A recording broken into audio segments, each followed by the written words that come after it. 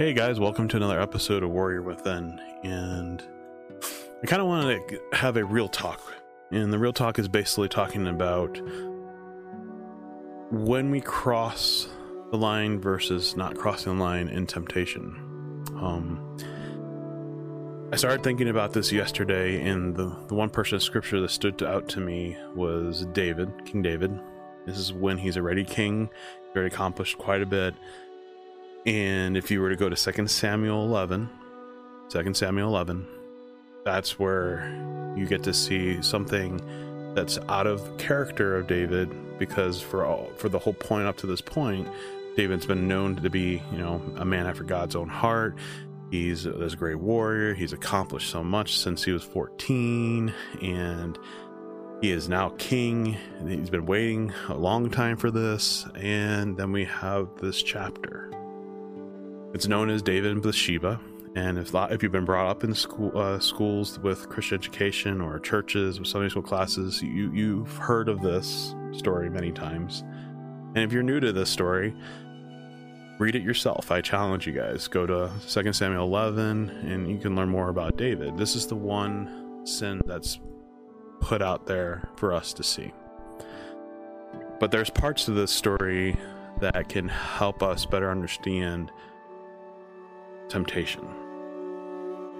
So I want you guys, in your minds, whether you're married, dating, single, the past, present, or even, hopefully not future, but there may be times where even though you're faithful to your wife, your girlfriend, and if you're single, it's a little different, that there's going to be other women that are going to be attractive to you.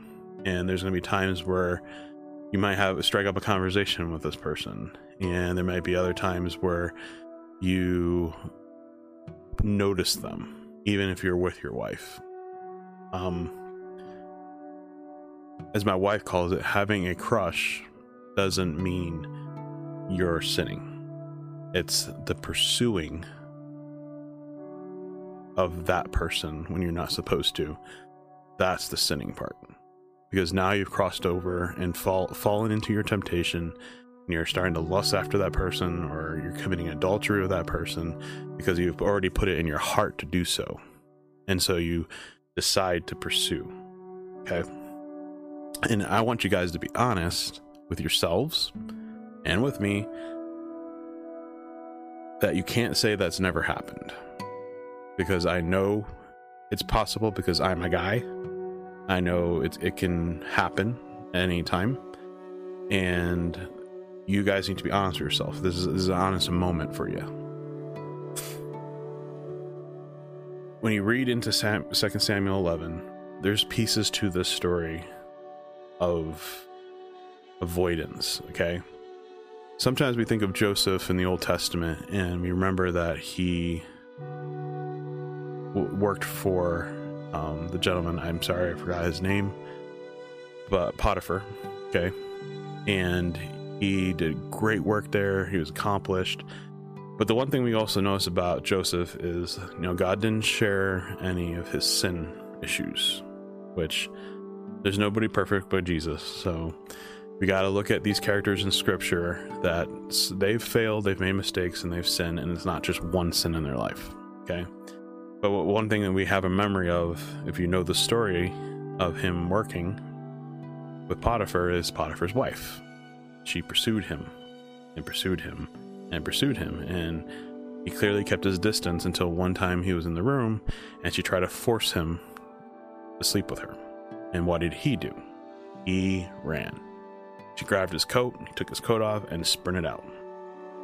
Now, the one thing about doing the right thing is that sometimes you don't get a positive consequence from it. What happens in a lot of cases is that other people don't have the best interests of you in the first place, let alone when you deny them, they do everything possible to make your life miserable. And in Joseph's case, he got sent to prison for 2 years. So, for something that she accused him that he did not do, but she accused him of it. So, Just because, you do the right thing doesn't mean nothing's going to happen to you. But it doesn't mean you shouldn't do it. Because it's way worse to be living in sin than avoiding sin. Because the two consequences are going to be different. So going back to 2 Samuel 11, we have to read the first verse, and right there tells you it's the first part of this thought process you need to think about. In the spring of the year, when kings normally go out to war, David sent Joab and the Israelite army to fight the Ammonites. They destroyed the Ammonite army and laid siege to the city of Rabbah. However, David stayed behind in Jerusalem. Now think about that. First part in your mind. Are you supposed to be where you're supposed to be? David was not supposed to be in Jerusalem. David was supposed to be with his army. So right there, first thing, are you putting yourself in a position where you're not supposed to be when you know you're supposed to be doing something else? Think about that. Second verse. Late one afternoon, after his midday rest, David got out of bed and was walking on the roof of the palace. Nothing wrong with that. As he looked out over the city, he noticed a woman of unusual beauty taking a bath. This is the part that you guys got to understand. You may notice other women. You may be attracted to other women. You may talk to other women. It's the second part of this. So verse 3, 4, and 5 is the problem. Okay? Noticing, it's not sinning, it's pursuing. I want you guys getting that in your head. Should we feel guilty? Of course. Because falling into temptation is a thing where we should be asking for repentance, okay? Verse 3, he sent someone to find out who she was. He pursued, okay? When you start pursuing something you're not supposed to be doing, because the first part is you weren't supposed to be there, now you crossed the line. They answered, she is Bathsheba, the daughter of Eliam, the wife of Uriah the Hittite, and she's a married woman in this case. Then David sent his messengers to get her, and when she came to the palace, he slept with her. Okay, not only did he start pursuing, but he went after her. Now, Bathsheba is not innocent in all this, and a lot of people will say, yeah, but he's king, you can't just say no. Yes, you can. Remember, I told you, sometimes doing the right thing may give you negative consequences, okay? But also, falling into temptation and going and pursuing, there could be a worse consequence. And in this case, there kind of was, or there will be, because we're going to find out in a little bit. And she had just completed purification rites after having her period. Then she returned home later. When Bathsheba discovered that she was pregnant, she sent David a message saying, I'm pregnant. Consequence 1. Okay? When you fall into temptation, you pursue, you keep going, there's consequences. So this is the first one. He got her pregnant. Now, a lot of times, I don't have this experience, but men that have gotten women pregnant before marriage, for one. 2, if they pursued a woman that was not their wife and got her pregnant, we've seen it in movies, TV shows. Some men jump in and they want to father the kids. Others run away, disappear, and like a lot of times in our current society, just go get an abortion. That'll solve all the problems. Those aren't the answers per se. I think, one, yes, as a father, you should be involved in your kid's life. Unfortunately, it's not going to make peace and cause balance in your marriage if it's with another woman. If you're dating somebody and you get another woman pregnant, it's not going to make things go well with your current girlfriend. If you're a single guy, get a girl pregnant, I honestly think you should probably marry her. It should be your responsibility to jump in. So right now, consequence 1 has just popped up. Now, the second consequence is by David's own doing. Then David sent word to Joab, send me Uriah the Hittite. So Joab sent him to David. When Uriah arrived, David asked him how Joab and the army were getting along and how the war was progressing. And then he told Uriah, go home, relax. You know, basically what he was trying to do is get Uriah to go home, sleep with his wife, and then, oh, she's pregnant. Oh, look it. Now my problem is fixed. This is the next thing that comes with falling into temptation that provides consequences. And this is not just even temptation. This is lying, doing something you weren't supposed to be doing. Any type of consequences that come into your life from anything that you do. This case, you know, we're talking attraction and lust and desire, but how many of you guys have lied? And now you have to figure out how to, I guess, clear off your lie to be still a lie, but truthful to people, because it's like you have to create alibis, you have to create a backstory, and you have to remember all this because a lie is made up. So we lie to try to cover the truth, and a lot of times messing up in our lies can be revealed. And this seems to be a very common thing for humanity to do, especially to God. I mean, Adam and Eve, right off the bat, when God asked, where are you? They hid. It's like, oh, you don't think God knows where you're at, guys? Come on. And then he asked, so, you know, why are you dressed up? Oh, right there. We started to kind of create lies, excuses to blame someone else for our actions. So David thought, hey, I'm king. Why not just cover this up? And I'll be like, nothing ever happened. Unfortunately, David wasn't expecting good old Uriah to be like perfect Mr. Captain America. And he basically said David even sent him a gift to Uriah after he had left the palace, where Uriah did not go home. He slept that night at the place entrance with the king's palace guard. So he decided not to go home. When David heard that Uriah had not gone home, he summoned and asked, you know, what's the matter? Why didn't you go home last night after being away for so long? You know, like, hey, you've been gone for a while. Why didn't you go home and see your wife? Oh, and Uriah was like, oh, the ark and the armies of Israel and Judah are living in tents, and Joab, my master's men, are camping in the open field. How could I go to wine and dine and sleep with my wife? I swear that I would never do such a thing. And there's David like, crap. Well, stay here today. And David told him, and tomorrow you may return to the army. So Uriah stayed in Jerusalem, and that day and the next. Then David invited him to dinner, got him drunk. The plan B was to try to get Uriah drunk. But even then, he couldn't get Uriah to go home to his wife. Again, he slept at the palace entrance with the guards. So now plan A didn't work, plan B didn't work. And so what do? We do plan C.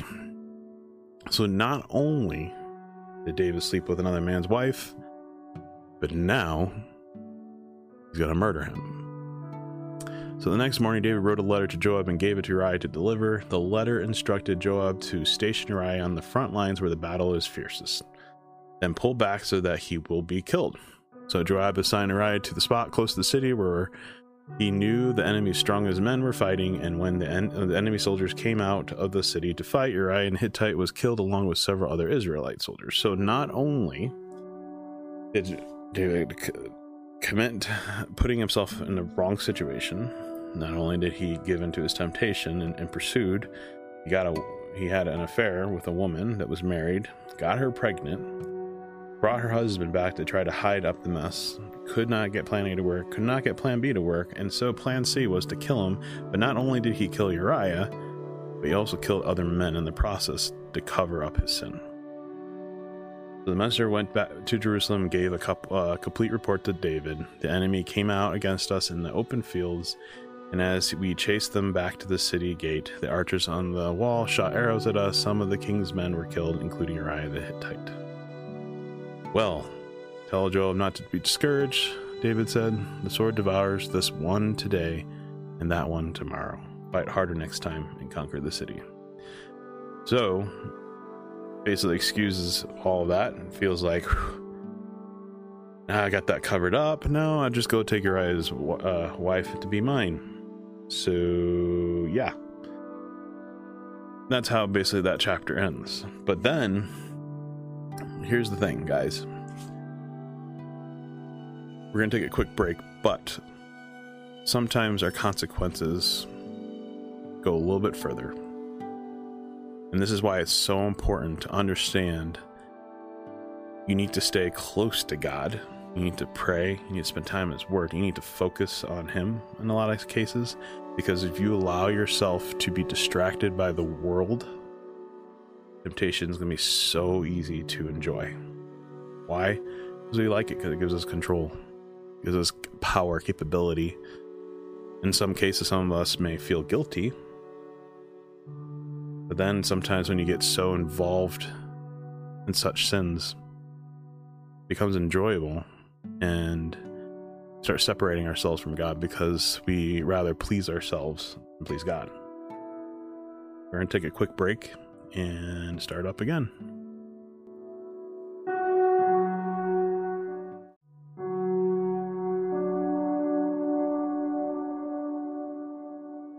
Hey guys, welcome back. And remember, we were just talking about how our actions, our decisions that we make and falling into temptation, pursuing after that sinful desire, and then there's consequences that come from it. And this is not just from a sexual perspective. This applies stealing, corrupt talk, not walking in righteousness, chasing after the world, desiring the world's desires. This is any aspect that you can use for our sin or tempting life that we have, especially as men. You know, like one of our weaknesses is women, and I'm sure women have the same problem with men. So that is a temptation. Satan knows it, and he will use it. Okay, but our actions, every sin does have a consequence. It doesn't matter if it may not be right away. It could be down the line. It could be your kids. It could be your wife. It could be friends. It could be anybody that's connected to the storyline, the narrative. So, verse 12 is God's confrontation to David through Nathan. So the Lord sent Nathan, the prophet, to tell David this story. There were two men in a certain town. One was rich, one was poor. The rich man owned a great many sheep and cattle. The poor man owned nothing but one little lamb, and he bought. He raised that little lamb, grew it up with his children. It ate from the man's own plate and drank from his cup. It's almost like a dog.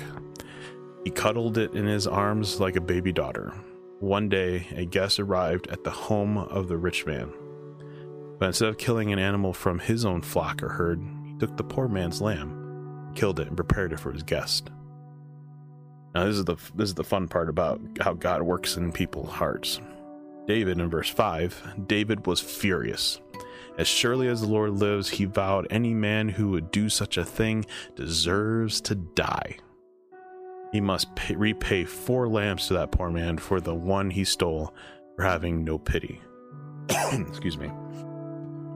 Verse 7 is Nathan. I love it. He said to David, now you understand that David is king, and having Nathan come in and point his finger at David and say, you are the man. The Lord, the God of Israel, says, I have anointed you king of Israel and saved you from the power of Saul. I gave you your master's house, his wives, and the kingdoms of Israel and Judah. And if that had not been enough, I would have given you much more, much more. Why then have you despised the word of the Lord and done this horrible deed? For you have murdered Uriah the Hittite with the sword of the Ammonites, stolen his wife. From this time on, your family will live by the sword, because you have despised me by taking Uriah's wife to be your own. You see, the one thing that's so interesting about sin is that we pursue it because we desire something more. And God sits there and he just like grabs his face and he goes, if you wanted more, all I had to do was ask. I would have provided something even better because you loved me first. But because you pursued your own desires, you've stolen and taken, and you've ruin your life basically by choosing your own desires when you should have just asked me about what you were feeling, what you were thinking, because I would have told you what you were thinking was wrong. And two, I would have given you anything that you ever wanted, because that's how much God loves us, and that's how much he loved David. But David pursued his own desires. See, the thing is, there is a bigger consequence when it comes to chasing after the world and the desires of this world, is that we think that's all we need. That's everything that we need, is what the world has to offer. And God's like, no, I can give you everything that you really do need. I will provide everything that you do need. Why are you chasing after your desires, your emotions? Why are you going after a woman that you can't have? Why are you going after these things of this world, the car, the truck, the house, chasing after everything that you want so badly, when all you have to do is ask me about what I can give you, what I can provide? I mean, David was king. He had everything, basically. But yet he still wanted to take someone else's wife for himself. I mean, of course, yeah, he was trying to cover his sin, but remember, he pursued her. And how many times have we pursued sin in our life because it makes us feel good, it makes us feel have power, it makes us feel complete in our eyes, but in reality it doesn't. It makes us empty, it makes us separated from God. It breaks our trust of ourselves and our trust in God, our trust in other people, because we get filled with the sinful nature and the desires, the flesh, as Paul calls it, the flesh versus the spirit, and we chase after that. And this is what the Lord says in verse 11: because of what you have done, I will cause your own household to rebel against you. I will give your wives to another man before your very eyes, and he will go to bed with them in public view. You did it secretly, but I will make this happen to you openly in the sight of Israel. This is huge, guys. This is what happens when we chase after our own selves, what we want, chasing after the world's desires, going after things that we're not supposed to have, but we still chase it and get it. Consequences happen. And this is not even, this is one big one. I mean, it affects his whole family. Your sin can affect your whole family. But here's the thing. Verse 13, then David confessed to Nathan, I have sinned against the Lord. And Nathan replied, well, yeah, duh, but the Lord has forgiven you. You won't die for this sin. Nevertheless, because you have shown utter contempt for the word of the Lord, by doing this, your child will die. Fourth consequence. After Nathan returned to his home, the Lord sent a deadly illness to the child of David and Uriah's wife. David begged God to spare the child. He went without food and lay all night on the bare ground. The elders of his household pleaded with him to get up and eat with them, but he refused. And on the seventh day, the child died. David's advisors were afraid to tell him. He wouldn't listen to reason while the child was ill. They said, what drastic thing will he do when we tell him that his child is dead? And when David saw them whispering, he realized what had happened. Is the child dead? He asked. Yes, they replied, he is dead. Then David got up from the ground, washed himself, put on lotions, changed his clothes. He went to the tabernacle and worshipped the Lord. And after that, he returned to the place and was served food and ate. His advisors were amazed. We don't understand you, they told him. While the child was still living, you wept and refused to eat, but now the child is dead and you have stopped your mourning and are eating again. David replied, I have fasted and wept while the child was alive. For I said, perhaps the Lord will be gracious to me and let the child live. But why should I fast when he is dead? Can I bring him back again? I'll go to him one day, but he cannot return to me. Then David confronted Bathsheba, his wife, and slept with her, and she became pregnant and gave birth to a son, and David named him Solomon. And the Lord loved the child, and sent word through Nathan the prophet that they should name him Jedediah, which means beloved of the Lord, as the Lord had commanded. You see, God will forgive you. God will not condemn you all your life if you're seeking out true forgiveness.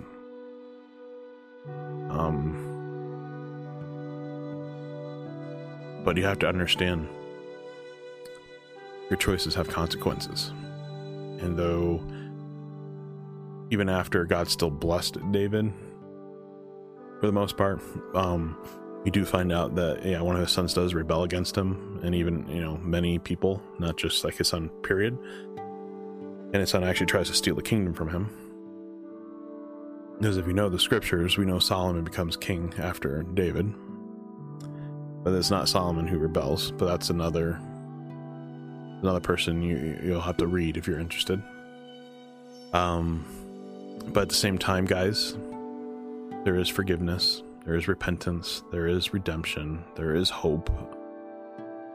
And if you make a mistake, it does not mean that you're gonna be, you'll never be blessed. You'll never be able to do more for God, because God still used David. God still had purpose for David.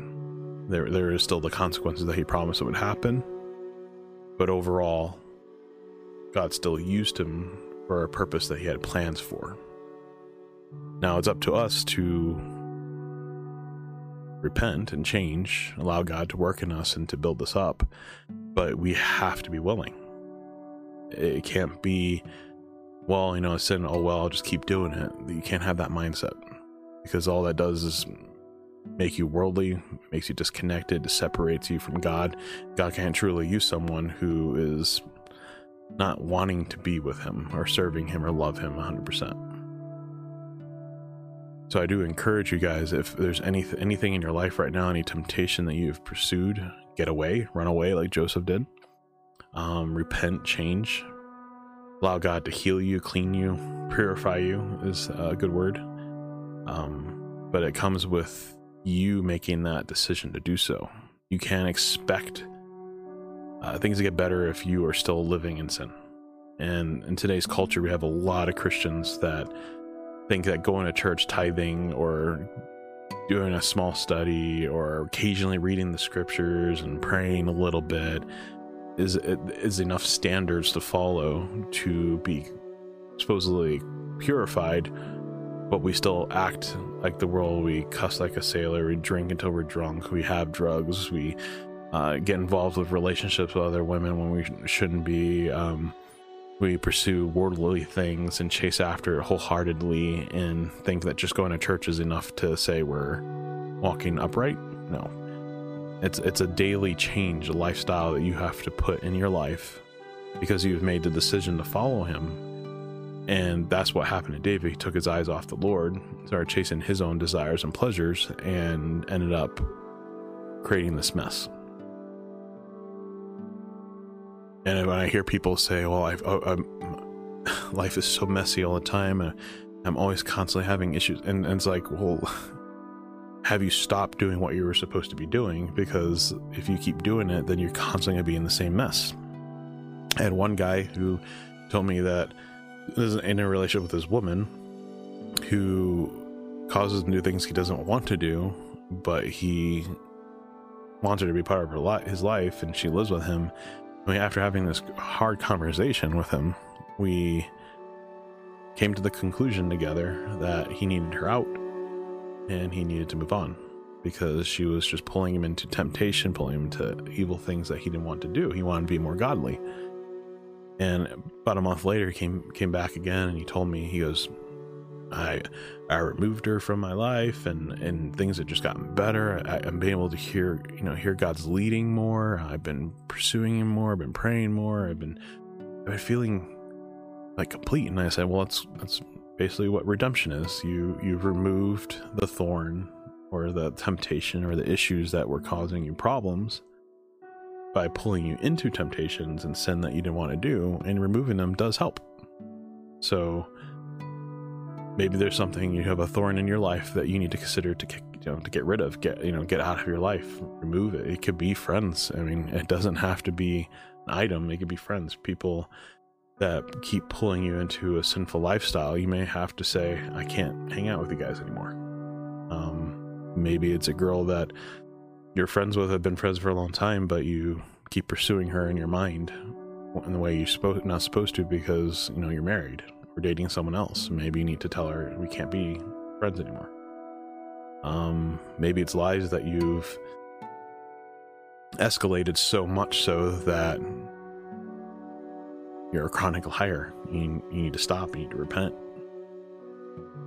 It could be anything, guys. So I'm going to take a moment to pray, but I want you guys to really seriously think, what kind of temptations in your life have you been pursuing, and stop before consequences like David become real. Really, Father, thank you for this day. I ask, Lord, even for me and any guy that's here, we have a willing heart. Forgive us, Lord, for any temptations that we've been pursuing, that you would cleanse us and help us to focus on you more and to see you in our daily life. Stop pursuing the world's desire. Stop trying to gain control and understanding based on what we think is the right thing, the right way to do it, or the way that we're supposed to live. Help us to pursue you. Help us not to take our eyes off of you. Help us not to do what David did. Lose track of you so much so that we pursued our own pleasures and desires over yours. Ask, Lord, if any man today is struggling, that you bring the right men in their life to encourage, build up, and help them through this temptation time, or this pursuing that they've been involved in, or the consequences they're going through, Lord. Sometimes the consequences is because of our choices that we've made, and if we stop making those choices, the consequences will go away. Some consequences will have long-term. But if we pursue you, seek redemption and change, Lord, you will bless us, and you will use us, and help these men, O Lord. Help them to understand that this world has only a temporary offer, that it's not going to give them what they need or what they should need, Lord. You're the only one that can provide. You told David himself that all he had to do was ask. If there was something he needed or wanted, all he had to do was ask you. Doesn't mean you'd give it to him, but you'll give what he really does need. Just like you would give us what we really need to. Thank you, Lord, for being able to forgive us, sending your son. You didn't have to do that, but you did choose to do it, and I'm thankful.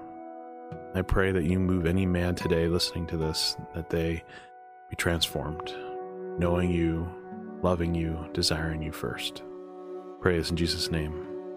Amen. You guys have a blessed day.